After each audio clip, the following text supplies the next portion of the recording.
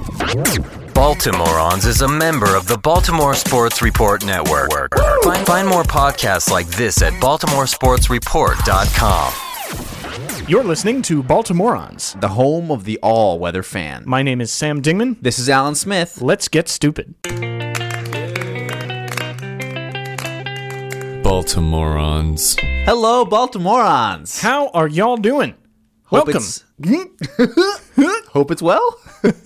Is everybody okay out there?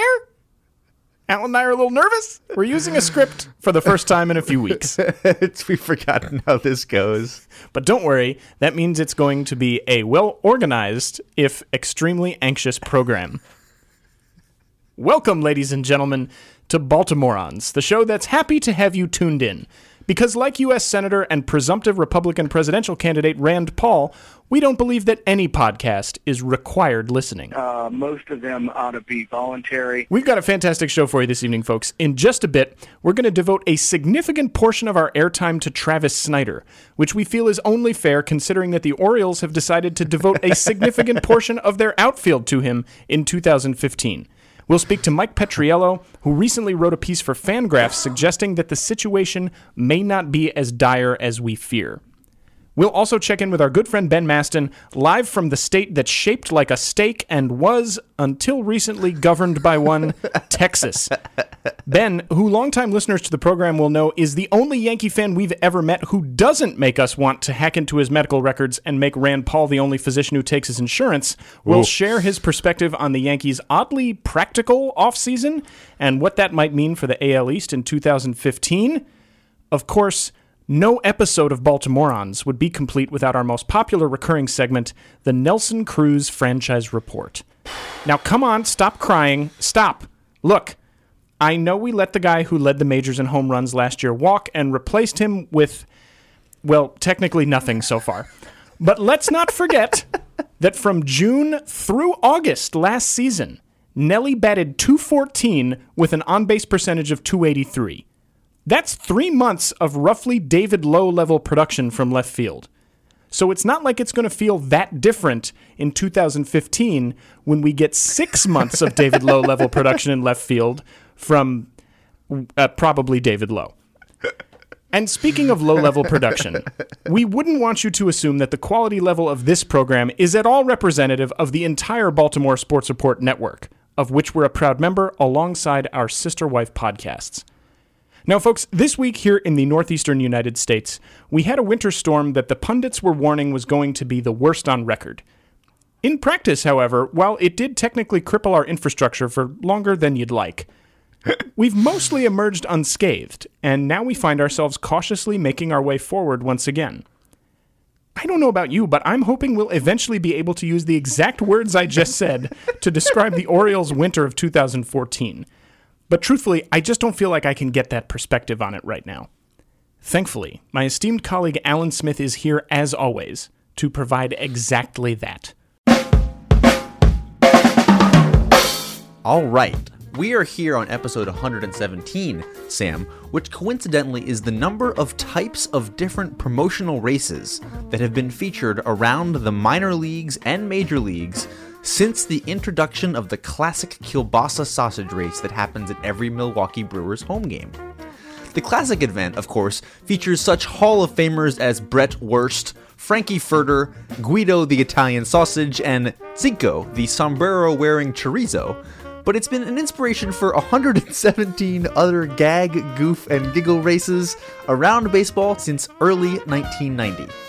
Those include the well-known, the running of the presidents, the racing of four-wheelers, the Great Pierogi Race, giant beer cans, and the running of the ground crews in Oakland to cover the upper decks when the A's can't sell enough home tickets.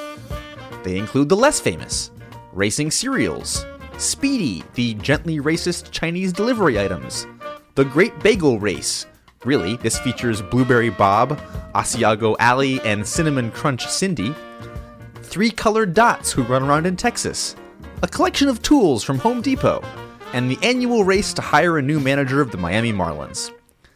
They include the ridiculous, the running of the goats, an event in Tuscaloosa which imitates the fine bull traditions of Spain.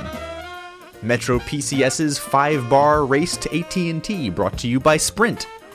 the Taco Bell hot sauce races, the Race of Tears, which, as an Oklahoma tradition, is exactly as tasteful as you were imagining it, and something ominously entitled the Eyeball Race, which you would be fortunate enough to see if you ever attended a Lakewood Blue Claws game. And they include the Sublime, the Great Philosophers Think Off, featuring Hume, Kant, Descartes, Aristotle, and Lao Tzu, and no running, just riding on trains of thought. Crazy Ed's Crazy Crustacean Crawl. The San Antonio's AA affiliate The Mission hold a rehab race, featuring Needle Exchange Ned, Beth Amphetamine, Nick O'Teen, and Probation Officer Bill. And I swear to God this one is real, Baltimoreans, the Class A advanced affiliate, the Stockton Ports, has a race that, fittingly for the San Joaquin Valley region's agricultural heritage, involves 3 types of asparagus: green, fried, and chocolate. Now that is just a smattering, Baltimoreans, of the amazing race options available at baseball stadiums across this great country. There are 117 different races that have been run since 1990, but if you have a race that you love to watch when you go to the park, or that you'd like to see in the future, anything from the ridiculous to the sublime, tweet it at us, at BMorons, or send us an email at baltimoronspodcast@gmail.com, and we'll read our favorite race entries for you next week.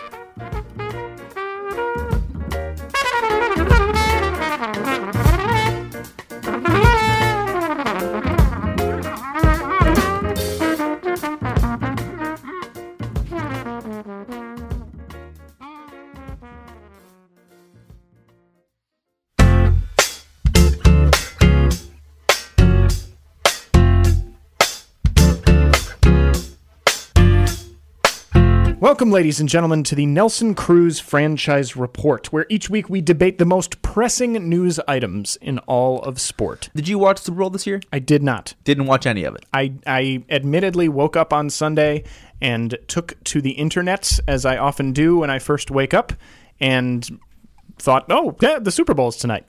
Do you know who won? I do know that the New England Patriots emerged victorious. Which is true. And in so doing, the New England Patriots, I think, probably sealed the debate, launching Tom Brady, the quarterback, into the greatest of all time conversation. Really? I think he is now. It's a short list between Brady, Joe Montana. That might be it. I know some other quarterback names: Warren Moon, Mark Rippon. I'm going to run out soon. He's definitely in the conversation as one of the great players of all time. Now, if you watched the game, you would know that the game ended because of an interception thrown by Russell Wilson, the Seattle quarterback, instead of handing the ball off to Marshawn Lynch from the 1-yard line to score the game-winning touchdown. The ultimate play and the game was decided, and all of these things happened entirely out of Tom Brady's control. And it was interesting watching him sort of sit impotently on the sideline as Seattle drove for what was going to be the game-winning touchdown and then not succeed in the game-winning touchdown, and think about the idea of the greatest quarterback of all time and how fundamentally arbitrary that is. Well, sure. I remember the season where they were undefeated and lost to the Giants. On what was a spectacularly weird circus catch. Interestingly enough, there was also a spectacularly weird circus catch by a Seattle wide receiver at almost the exact same point on the field in the drive that was supposed to lead to the Marshawn Lynch touchdown, but didn't. And I'm sure every single Patriots fan was having terrifying flashbacks to that moment. But that's the thing, right? Totally strange catches that have nothing to do with Tom Brady one way or the other end up swinging his legacy about whether or not he's one of the greatest quarterbacks of all time. Peyton Manning has only won 1 Super Bowl. And as a result, he is not going to go down as one of the greatest of all time, I think. I think he's going to end up being sort of in the Dan Marino category of a fantastic player who couldn't get it done when it counted. But the thing about football is you're only on the field for half the time. And even in half the time, you know, as the quarterback, you have the ball in your hands every single time, but football is such a well choreographed and tightly knit game that the legacy of any player is so dependent on everyone around them. And the idea of the greatest quarterback of all time being something that can exist in a vacuum seems arbitrary to me. I think that in football, in such a team game, that's very clear, but I wonder what you think about that notion when we bring it over to our collective sport here. Start thinking about baseball. But look at the confusion and kind of shock that a lot of baseball fans felt when it was revealed that Madison Bumgarner didn't finish in the top of the voting for the National League Cy Young Award. That was because most people don't know that the voting on those awards takes place before the postseason. Right. However, I think anybody, on even a cursory look at the statistics, there's no way that Madison Bumgarner was a better pitcher during the regular season in 2014 than Clayton Kershaw was. Nope. Clayton Kershaw was historically excellent. Yep. As we mentioned on this show, Clayton Kershaw himself was worth more wins above replacement than the entire Texas Rangers pitching staff. However, because Madison Bumgarner excelled so fantastically in the postseason when it counted the most, we wanted to make the story of the best pitching in the National League in 2014 about him, simply because when the lights were on him shining the most brightly, he was able to step up. It's really interesting, too, when you think about Brady, pretty good in the regular season, pretty good in the playoffs. He has been consistent in both of those spaces. He now has tied, I think he has the most playoff touchdown passes of anybody. But an interesting comparison to Madison Bumgarner is actually Baltimore's own Joe Flacco. In the regular season, always looks confused. He always looks uncertain. He's not a good quarterback.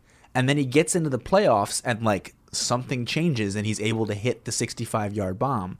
The step up for the playoffs thing is something that we have seen in and out define players' legacies in a way that I don't know is fair. Yeah, I don't think it's fair either. Another example that comes to mind for me is Andy Pettitte. Andy Pettitte is somebody who legitimately threw, I don't have to look at the exact numbers, but he legitimately threw over 200 innings of postseason baseball over the course of his career. He played an entire extra season of October games. Just in the postseason, yeah. And was very good under those circumstances, and that makes a lot of people forget that his actual statistics outside of some inflated win totals with the Yankees were fairly pedestrian. But I think if you asked a lot of people whether Andy Pettitte or Mike Mussina was the better pitcher of the mid to late 90s and early 2000s, most people would say Pettitte before they would say Mussina. And that includes the years where Mussina pitched for the Yankees. But at the same time, you're a performer, right? You're someone who gets out and feeds off the energy of the crowd. So when when you get out in front of a crowd that's 20 people and 15 of them are drunk and not really paying attention, and you're trying to get them going, you're not at your best. But when the audience is a full house and everyone's plugged in and there's great energy and everyone is focused on you, that's when you want to rise to the occasion, right? That's when it matters the most. Yes. So shouldn't we give people credit for effectively bringing their A game when their A game was the most merited? Well, that's a really interesting question, because what that makes me think is that we should actually give more credit to the people who are able to excel when nobody's paying attention, when it seems like nobody cares, when they're in a small media market, and when the team is losing every night out. In my case, it's with stand-up comedy and storytelling. When you get up in front of an audience and the house is full, everyone has a lot of energy, they're focused on you, you have a sense that people want you to succeed. Every joke gets a laugh. Everybody's expecting to have a good time. You feel yourself being able to step up and deliver that. It affirms the best story of yourself that you tell yourself ever in your life, because you've only gotten on that stage in the first place because there's some part of you that thinks, I could get on a stage in front of people and make them laugh. And so when there's a lot of people in a room and you're able to step up and do that, it makes you feel like not only can you do it, you can do it extremely well. However, there's also a part of you that tells yourself a terrible story, which is you're crazy for thinking that you can do this. You are never going to be able to excel and succeed at the heights that you want to. And when there's a small crowd, they don't feel like they have permission to laugh because there's no one else in the room, so they're not sure if they're having the right response. The ability to, in those circumstances, still reach out and make a connection with the, say, only 3 other people that are in the room and have those 3 people dying of laughter.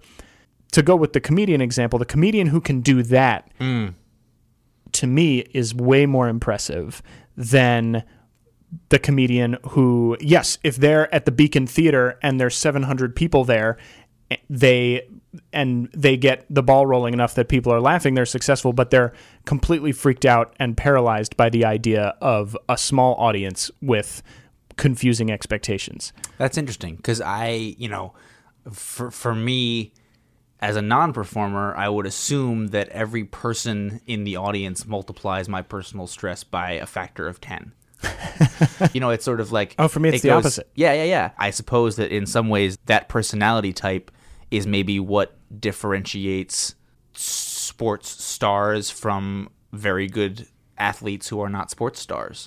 Well, so I have so many questions about that, including, do you feel that way about the podcast? You know what I mean? Because I definitely, because I end up doing the uploading to the RSS feed of our episodes, and I'm looking at the numbers and the downloads every week, I have much more of a week-to-week awareness of how many people are actually listening to this nonsense that you and I sit here and do every week. I assume that number is 0. Right. And I actually assume right now that I'm only talking to you. Sorry, Baltimoreans, this may have just gotten awkward, but I don't think you're there. And I actually can't think you're there, because if I do think you're there, then it starts to become an alarming thing, and I start to think about like the potential pressure of reaching the literally millions of ears that I assume that Baltimoreans actually does get to. No, I can confirm for you that it's not millions. I do think that that's an interesting thing, and I do think that the only reason I can do a podcast is because it's at this moment in time as we are recording, just you, me, and the studio audience of 40 that are in Hootenanny Studios right now. That makes it so sad that we're the only ones who ever laugh at our jokes. This entire conversation for me, Smith, brought up a comparison that I've been wanting to make for a long time, and I'd be interested to know what you think of it.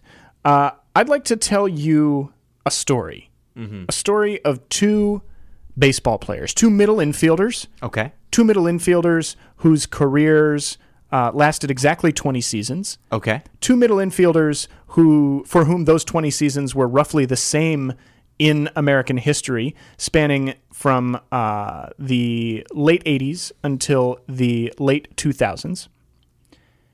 Both of these guys played in what you'd think would be a major sports market. One of them played in the most populous city in the U.S. The other one played in the 4th most populous. And both of them were considered solid, if unspectacular, defenders.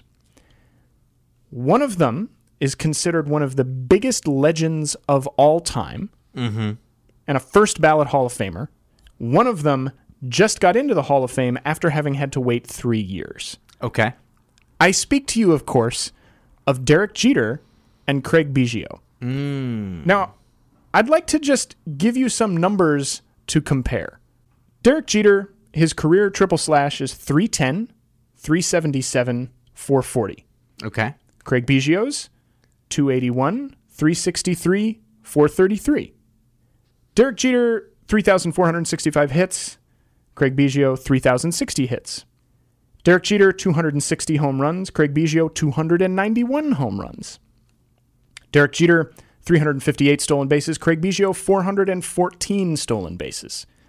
Derek Jeter, 71.8 career wins above replacement, as measured by BaseballReference.com. Craig Biggio, 61.5 career wins above replacement. There's not a whole lot of daylight between those statistics. Now, I think anybody, as we cited with the Mike Mussina, Andy Pettitte example, would tell you that Derek Jeter was unquestionably the better player. But consider the following things about Craig Biggio, which Derek Jeter cannot claim.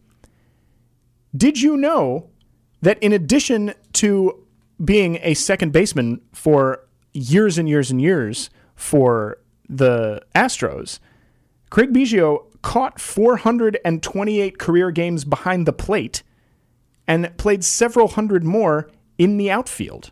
How many games did he catch? 428. Holy cow. Or I should say he appeared in 428 games as a catcher. There could have been some in there where he just moved to catcher. Came in the 7th inning, right. I can't imagine that happened too frequently. So my point, I guess, is that on the numbers, it's pretty hard to make a case for Derek Jeter being as much of a better baseball player than Craig Biggio than he's perceived to be. I mean, will I roll my eyes up into my head so you think I'm having a seizure every time I have to hear someone on Yankees calling him the captain? Yes, absolutely. Like, I think it's overblown. But I do think that you don't get that story unless there's something there. And I do think that Jeter had a leader of men quality that people found very magnetic. It helped to have all of the brightest lights on him. It helped to have the media market that he was in. But I think that he was exceptional in terms of charisma. And I think that he was exceptional in terms of being a leader. And I think that we don't want to think about that, and it certainly does not appear in advanced metrics and advanced statistics. If I bring any expertise to the watching of sports, it is the watching of body language. And I consider myself something of a body language expert. And when you watch anybody in the last 10 years interact with Derek Jeter on the baseball field, they'd come up to him, they'd talk to him, and their back would straighten, and they would go back to their position a little bit more hepped up to play. And I don't think that that's anything you can quantify, but I think that that is a difference. Yeah. And I think that that gave him superstar status. And from what I know of Biggio, I think one of the things that really brought him down in the eyes of the world is that he was a chameleon. And he was low affect. He didn't go talk to the press. He wasn't necessarily grabbing people by the face mask and making them pay attention to him. And like you said, he was an outfielder when they needed to be an outfielder. He was a catcher when they needed to be the catcher. You would never, ever, ever, ever have had Craig Biggio being like, no, the leadoff position is mine, and I'm going to stick to this even though I'm not the best leadoff hitter anymore, because that wasn't how he played the game. I think that he was probably a more valuable baseball player to sort of like be on the diamond a lot of the time than Derek Jeter was, but he wasn't a star in the same way. Yeah, there were other factors in play, obviously, but I think it basically comes back to this same thing that you were talking about before, which is, especially as a shortstop, way more so than as a quarterback, there are a whole host of things that are going to happen in a baseball game that you have no control over. Yep. There are a whole host of plays that are going to go on where you're not even going to touch the ball. There are tons and tons of offensive and defensive interactions that you're not going to play any role in. And yet, Derek Jeter is perceived as instrumental in the success of those Yankee teams in the way that Brady is with the Patriots. And when you stop and think too much about legacy, you start to realize that a lot of it is probably spoon-fed to us by the people who write the stories and the ways that these stories come to us, which is especially interesting to think about Brady because he spent the entire 2 weeks before the Super Bowl answering questions about underinflated balls, and then went out and achieved anyway, which is sort of an interesting coda to this whole conversation, right? Because the media can always turn on you, and when they do, it doesn't matter how great you've been. If the media turns on you, then you and I, as people who don't get to experience these things directly firsthand, we are at the mercy of how these stories get back to us. And what happens in sports is that a brand or a narrative gets associated with something so quickly that we are unwilling to get even remotely granular about what we're actually watching. And this actually sets us up very well for the next segment that we're going to do, which is we're going to talk to a guy named Mike Petriello, who wrote a piece for Fangraphs about how if you actually drill down into the numbers, there's a pretty decent chance that Travis Snider is going to be a better outfielder in 2015 than Nick Markakis. But that narrative makes no sense to anybody who has been an Orioles fan for the last 8 years. Well, let's go do that now then, shall we? Okie dokie. Stay with us, folks. We're going to get on the line with Mike Petriello. You're listening to Baltimoreans.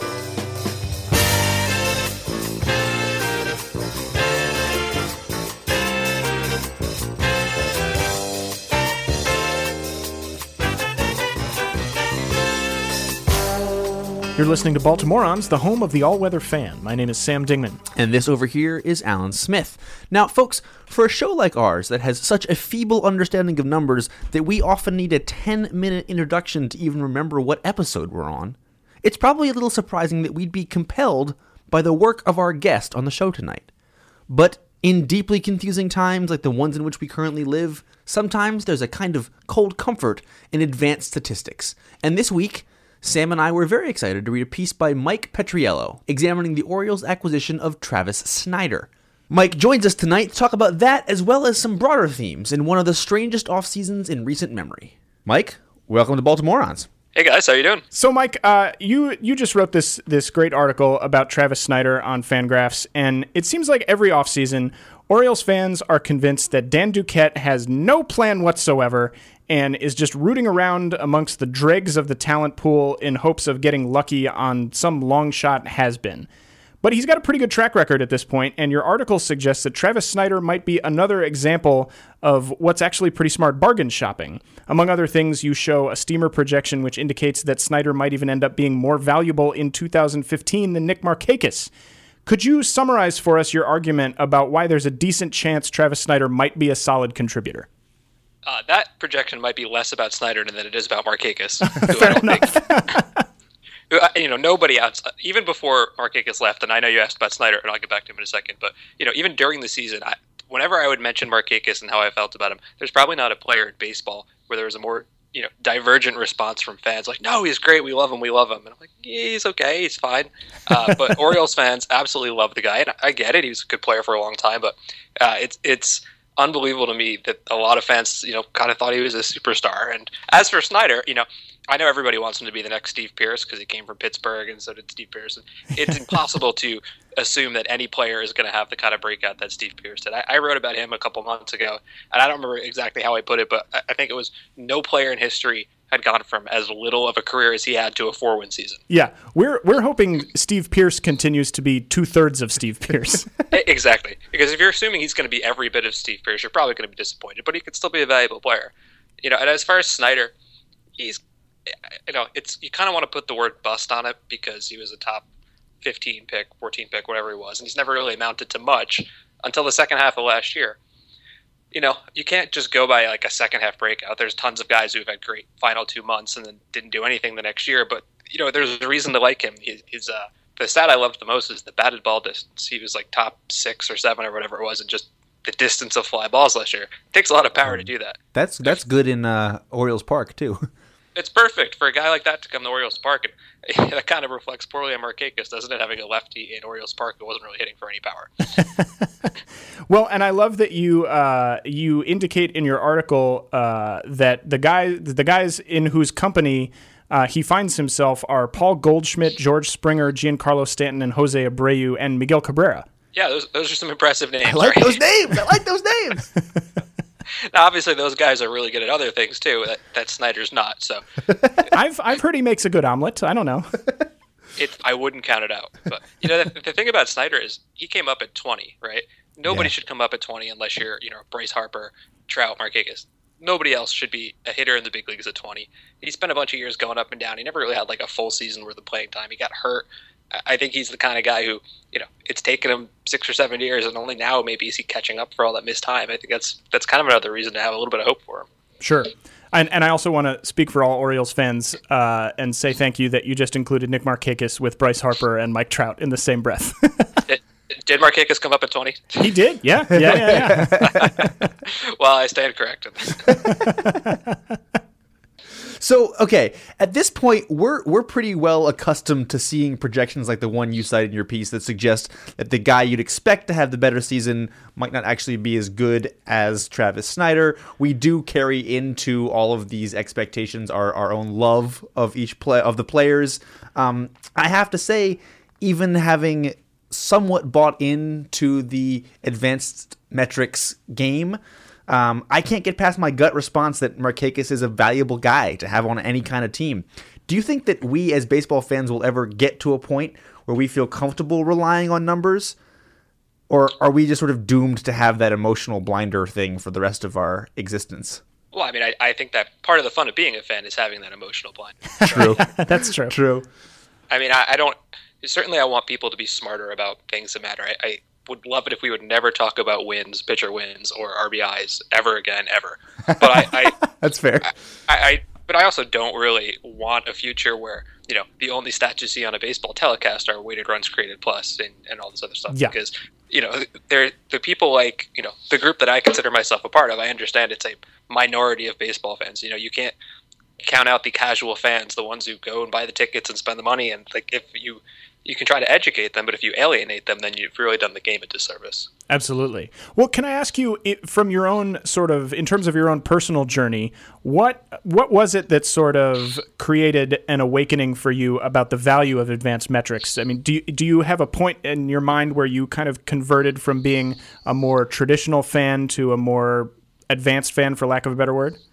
Yeah, I don't think I ever really cared about pitcher wins, but I'm pretty sure if you go back to like the first stuff I wrote in, I don't know, 2007 or whatever, I probably used fielding percentage, which I would never ever touch. Ooh, embarrassing. Yeah, it's super embarrassing. So there's not like a specific point, but you know, as the years went on, you read Baseball Prospectus, you read Fangraphs, you read Smart People, it just sort of piles up.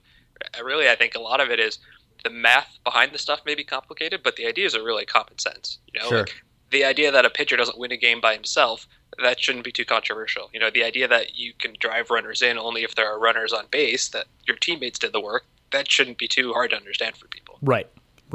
You know, it's interesting. We had, I don't know if you've ever run across a guy named Michael Clare who used to write Old Time Family Baseball and Claire Bear Attack, right? Yeah, that's the guy.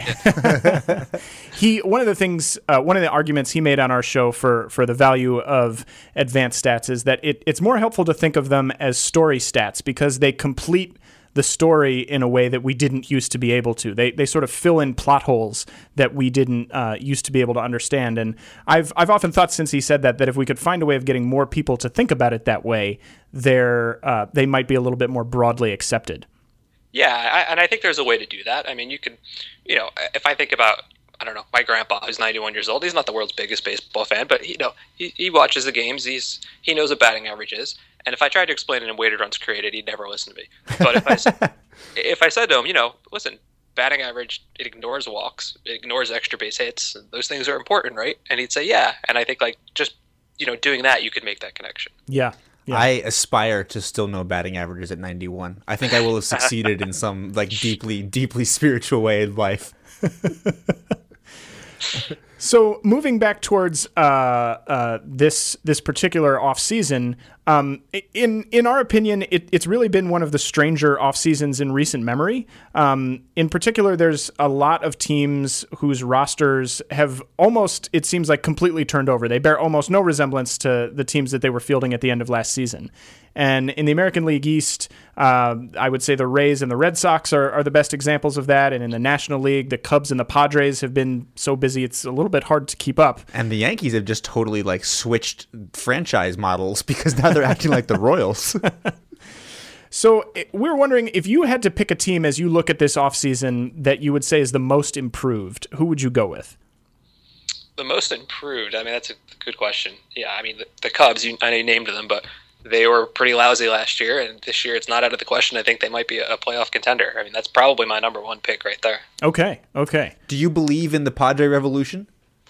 I believe they'll be more entertaining than last year. That is a very low bar.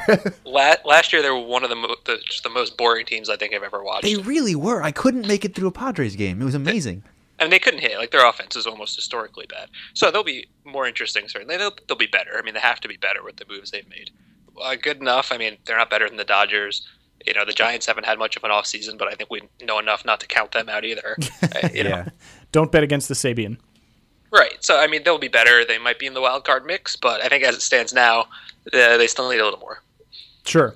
So when you look at the American League East, you know, to come back to this idea that, you know, as you say in your piece, and I think every Orioles fan really resonates with this. There's a little bit of a perception on our part that because of the whole drama around whether or not Dan Duquette was going to leave for Toronto and all of that stuff, I think a lot of us feel like, well, because of that, he was too distracted to do anything meaningful, and that means that we're not going to be able to contend this year. Do you think that there's any reason to believe that the other teams actually did lap the Orioles while they were supposedly distracted by their internal deliberations, or do you think we still stack up pretty well compared to the other folks in the division?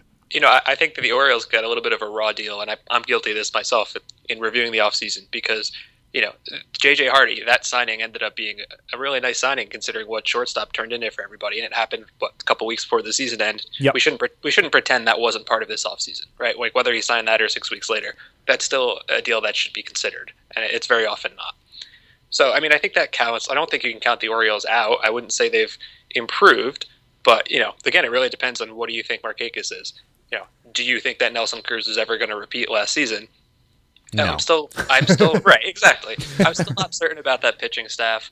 I still don't think Pierce is going to repeat. I would think that Chris Davis will be better. Yeah. And hopefully you'll have a full season or most of it of Matt Wieters. So it's and still hopefully a full season of Machado, knocking right, on all of the wood. Now, I really do think the Red Sox got a lot better. I think that team is so deep. It's just unbelievable. And they're easily my pick to win the East. I would say really any of the five. I'm a little bit down on the Rays just because I don't really trust that offense. But any of the other four teams, I could see winning this division. So the Dodgers are your team. When you look at the Dodgers, that's obviously been a pretty crazy story this offseason too. How are you feeling just from a sort of gut emotional standpoint as you look at the Dodgers in 2015? The way I'm feeling, I think, is very different than the way your, air quotes here, casual, regular Dodger fan is feeling. Because I am just over the moon. I could not be more thrilled with pretty much everything that they've done. Huh. I don't think the regular Dodger fan actually feels that way. But I'm very happy with it. Yeah. What specifically do you think you differ from the Joe Blow Dodgers fan? You're glad to see Kemp gone? I would say I'm glad to see Kemp gone, but I would say I understand the deal, right? Because, if you look at the return, it doesn't seem like much on the surface. A lot of fans are like, oh, they got, the catcher who hit 225 and had a PED suspension. And I'm like, well, they got the catcher who had, 111 weighted runs created plus, and AJ Ellis was horrible last year. Right. And I was like, you can't just look at the last 2 months of Kemp being awesome, and he was awesome, and assume that that's what he's going to be for the next 5 years, considering his last 2 years. Like, it just doesn't work like that. Yeah. And so, I wouldn't say I loved the deal, but I certainly understood it because it opened up a lot of flexibility. And, you got Whalen back as well, and you got half of Jimmy Rollins back as well. It was a deal that made sense. And do you think 2015 is the year of Jock Peterson? I think it has to be. No way around it. Yeah, I am concerned about his tendencies to swing and miss. I don't really care that, he didn't do much in September. There's a surprising amount of Dodger fans who are all, oh, he's not going to be anything good because he looked crappy in 12 pinch hitting appearances, which is insane to me. But, he's going to strike out a lot. The hope is that he can play enough center field defense, hit for, above average power, and he'll be an above average player.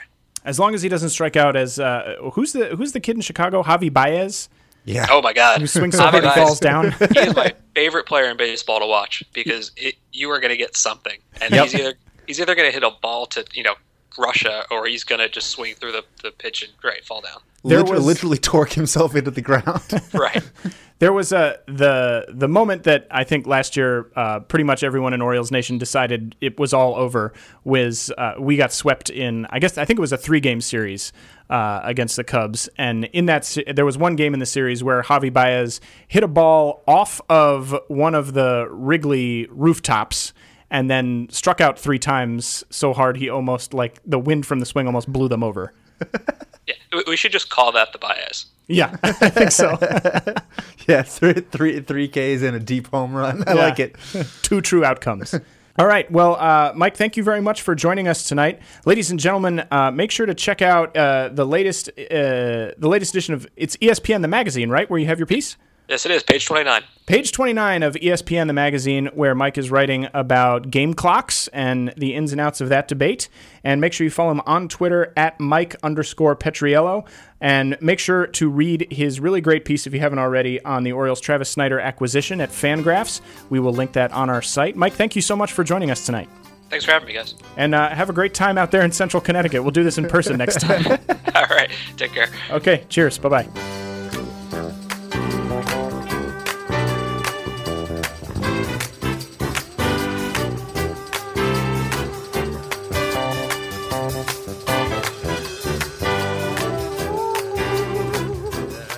What other stuff you got open?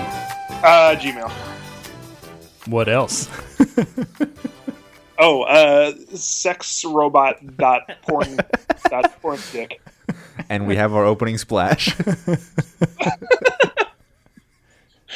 Yeah, I mean, of course you do. Did you forget? Did you forget that that's how this works? No, of course not. I was actually halfway considering answering and going like, "Hey, how's it going? It is Big Ben Maston here in the Tower of Baseball. It is spring training o'clock. Ding dong." Well, don't worry, we now have that on tape as well. That is now how you're going to answer the phone when we edit this. You can pick whichever of those you like. For Baltimoreans who have not heard Ben Maston on this show before, first of all, what you don't get to call yourself Baltimoreans because clearly you haven't been listening. Second of all, he is our expatriate Yankees friend who is currently stationed as a remote scout in Texas. And Ben comes on regularly to tell us how he feels about the Yankees, and we malign his good character. It's good fun. So Ben, what would you say the one unreasonable act thus far in Yankees offseason has been? I cannot tell you why we continue to have Stephen Drew. I don't know if anyone knows that, actually. But that's not like a big ticket. No, decision. But it's still real weird. It is a little bit odd. Well, he is being paid any money to play baseball next year, despite posting, I think, one of the lowest triple slash lines on record. I believe I believe that he is being paid $5 million of your American dollars, actually. Wow. Okay, that's a little bit absurd. Yeah, so, and it's particularly weird because when we dealt Martin Prado to get to the Marlins to get Nathan Eovaldi, which is a move I like, by the way. Which is a move that I also like. The conventional wisdom was that one of these two young kids we have would sort of come up and get a shot at second base. However, those young kids are now being replaced for reasons best known to Brian Cashman with Stephen Drew. So, by the way, the oh-so-lovely totals for Stephen Drew. Now, these are his combined statistics with the Yankees and the Red Sox last year. By the way, this tells you how bad he was, that the Yankees and Red Sox were willing to break their age-old covenant of making trades with each other or employing the same player in the same year. The Red Sox were like, sure, have a great time with him. The cumulative slash line, a batting average of 162, an on-base percentage of 237, and a slugging percentage of 299. Wow. Right, and his fielding percentage was pretty atrocious, which of course we decided to help by playing him out of position, which we will continue to do.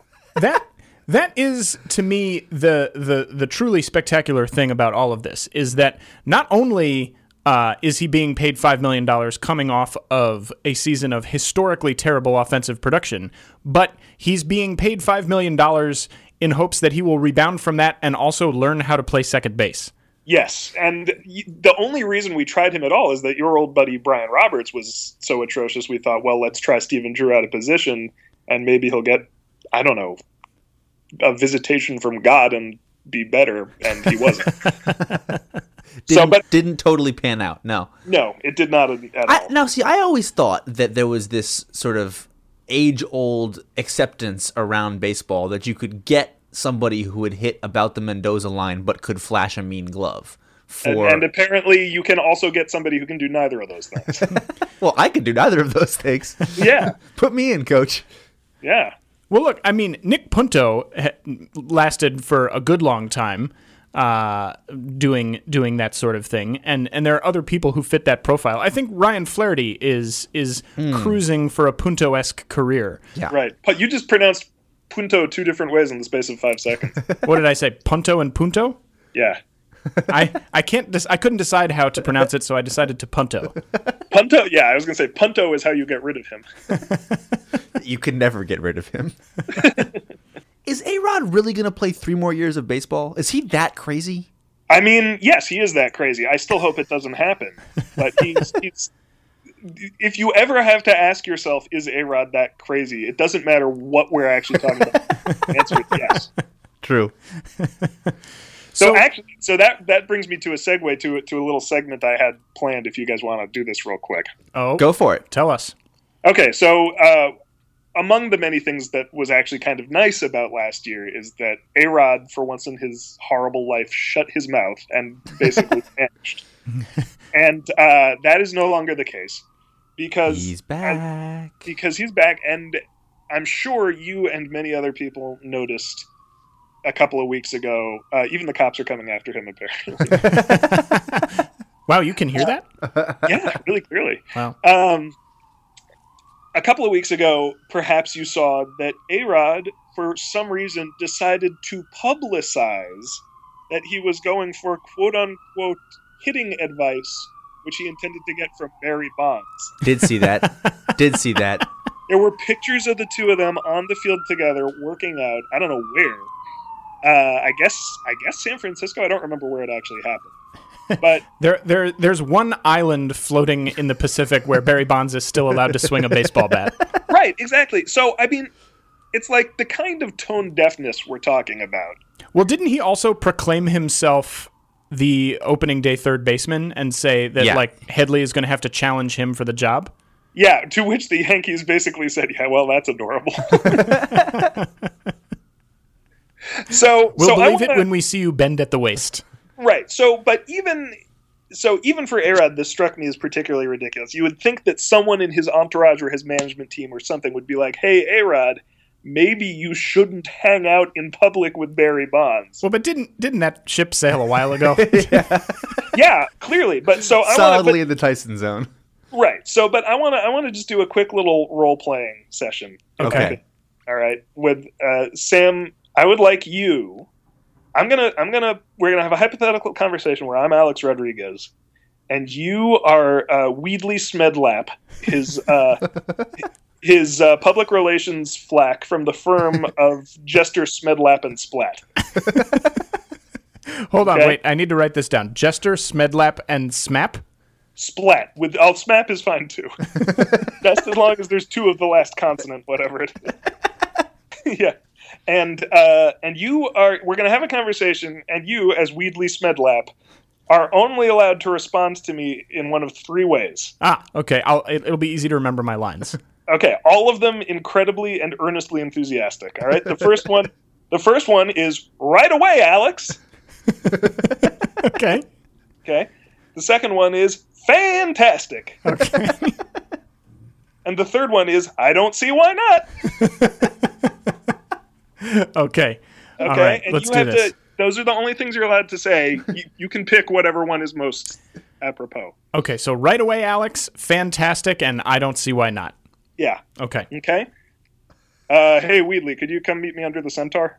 Fantastic. Great. Yeah, thanks. Come over here. Don't be shy. It's cool. I'm not going to bite today because I'm on the estrogen to regulate my flow back into normal human territory. Fantastic. Okay. Listen, Weedley, I've been out of baseball for a year because of the suspension and everything, and I think I need to sort of get back in shape. I don't see why not. Yeah, I agree. And what I'm thinking is I really need to do something visible, right? I really need to sort of get A-Rod back out there. Fantastic. I agree. And you're a good man, Weedley. That's why I hired you. And I think I'm gonna go and visibly sort of, press the flesh with some sort of great sluggers of the recent past. Fantastic. I don't see why not. Yeah. Oh, Weedley, you're talkative today. Okay. So here's the first thing. I'm thinking Edgar Martinez would be a guy to talk to. He seems like people like him. Okay, he's a buddy from Seattle. You know. I don't see why not. Yeah. Okay. And here's the thing. I would like to talk to the only human being whose name is more synonymous with steroid abuse, fraud, and cheating than mine, and that is Barry Bonds.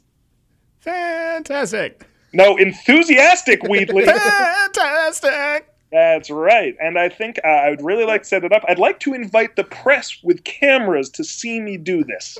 Right away, Alex. Wheatley, I'm beginning to sense that you're not totally on board here. Wheatley. Right. I don't see why not. That's right. Okay. All right. Good. So here's the thing. Again, I want you to notify sports journalists and tell them that Alex Rodriguez is hanging out with Barry Bonds on purpose. Fantastic. Right away, Alex. Okay, good. All right, get out of here. Fantastic. And scene. Wheatley sprints down tarmac, boards helicopter, lives in yurt for rest of life. Hopes A-Rod never finds him. Nothing can hide you from me, Wheatley. All right, Ben Maston. Well, thank you very much for joining us as always. Thank you for casting me in the finest role that I have ever gotten to play. What was his name? Smelly Jelly Flap? What was his name? Wheatley Smedlap. Wheatley Smedlap. He will most likely surface doing public relations for a GOP candidate in 2016.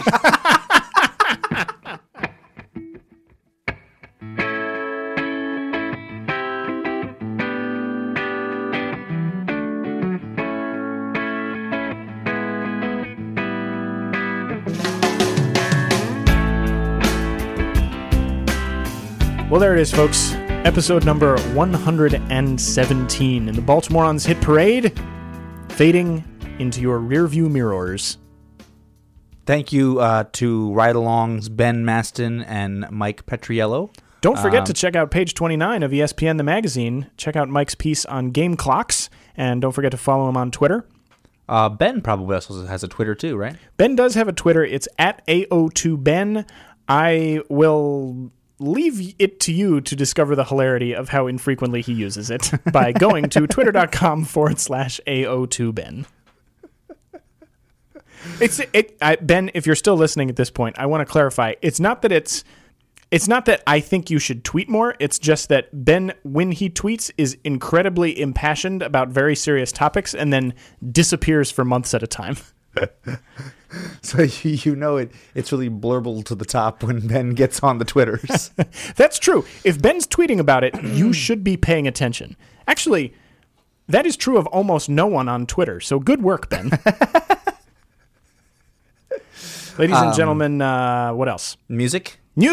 Baltimoreans is a production of Sam Dingman and Alan Smith, and features We have music. nothing to do with the music. We have nothing to do with the music. Oh, we're members of the Baltimore Sports Report Nation.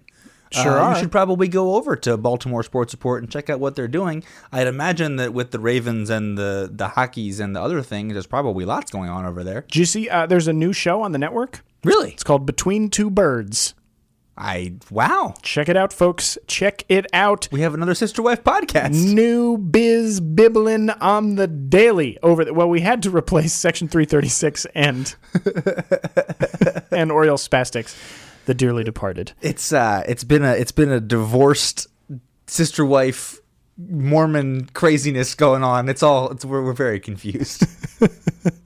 So the music on the show, folks, is our theme song, which is written and performed by Marshall York.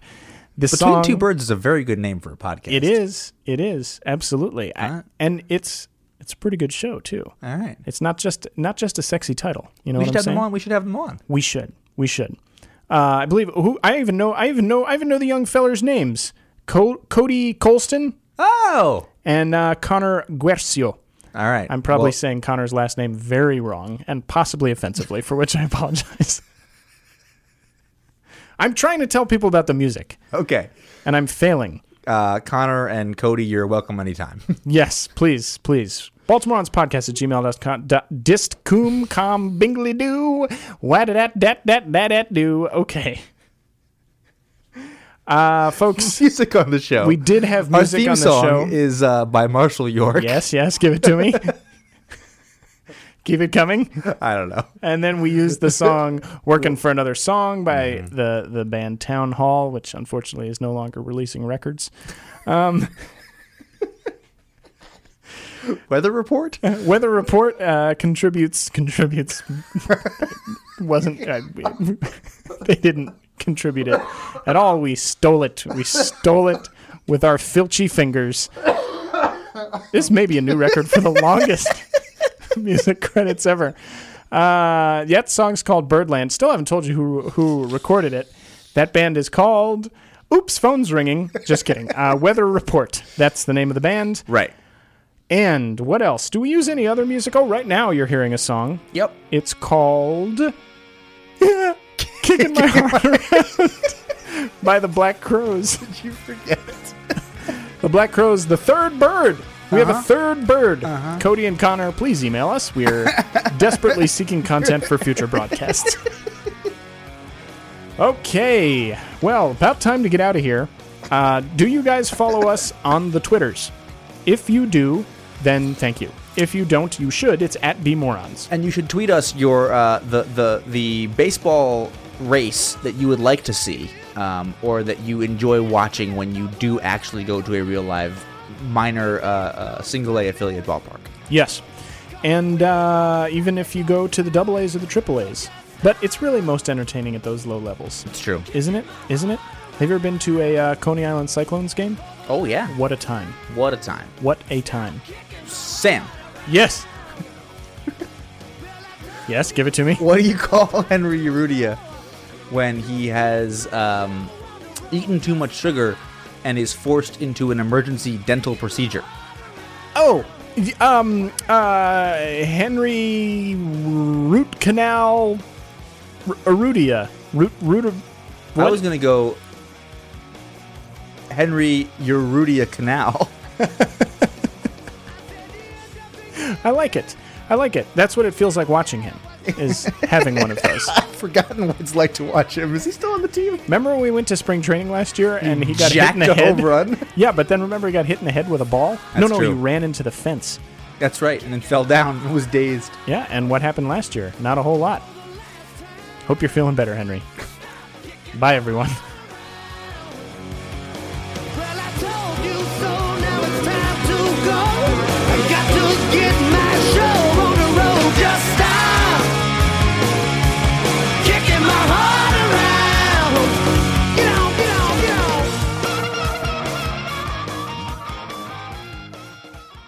Goodbye, home run. Baltimoreans is a member of the Baltimore Sports Report Network. Find more podcasts like this at baltimoresportsreport.com.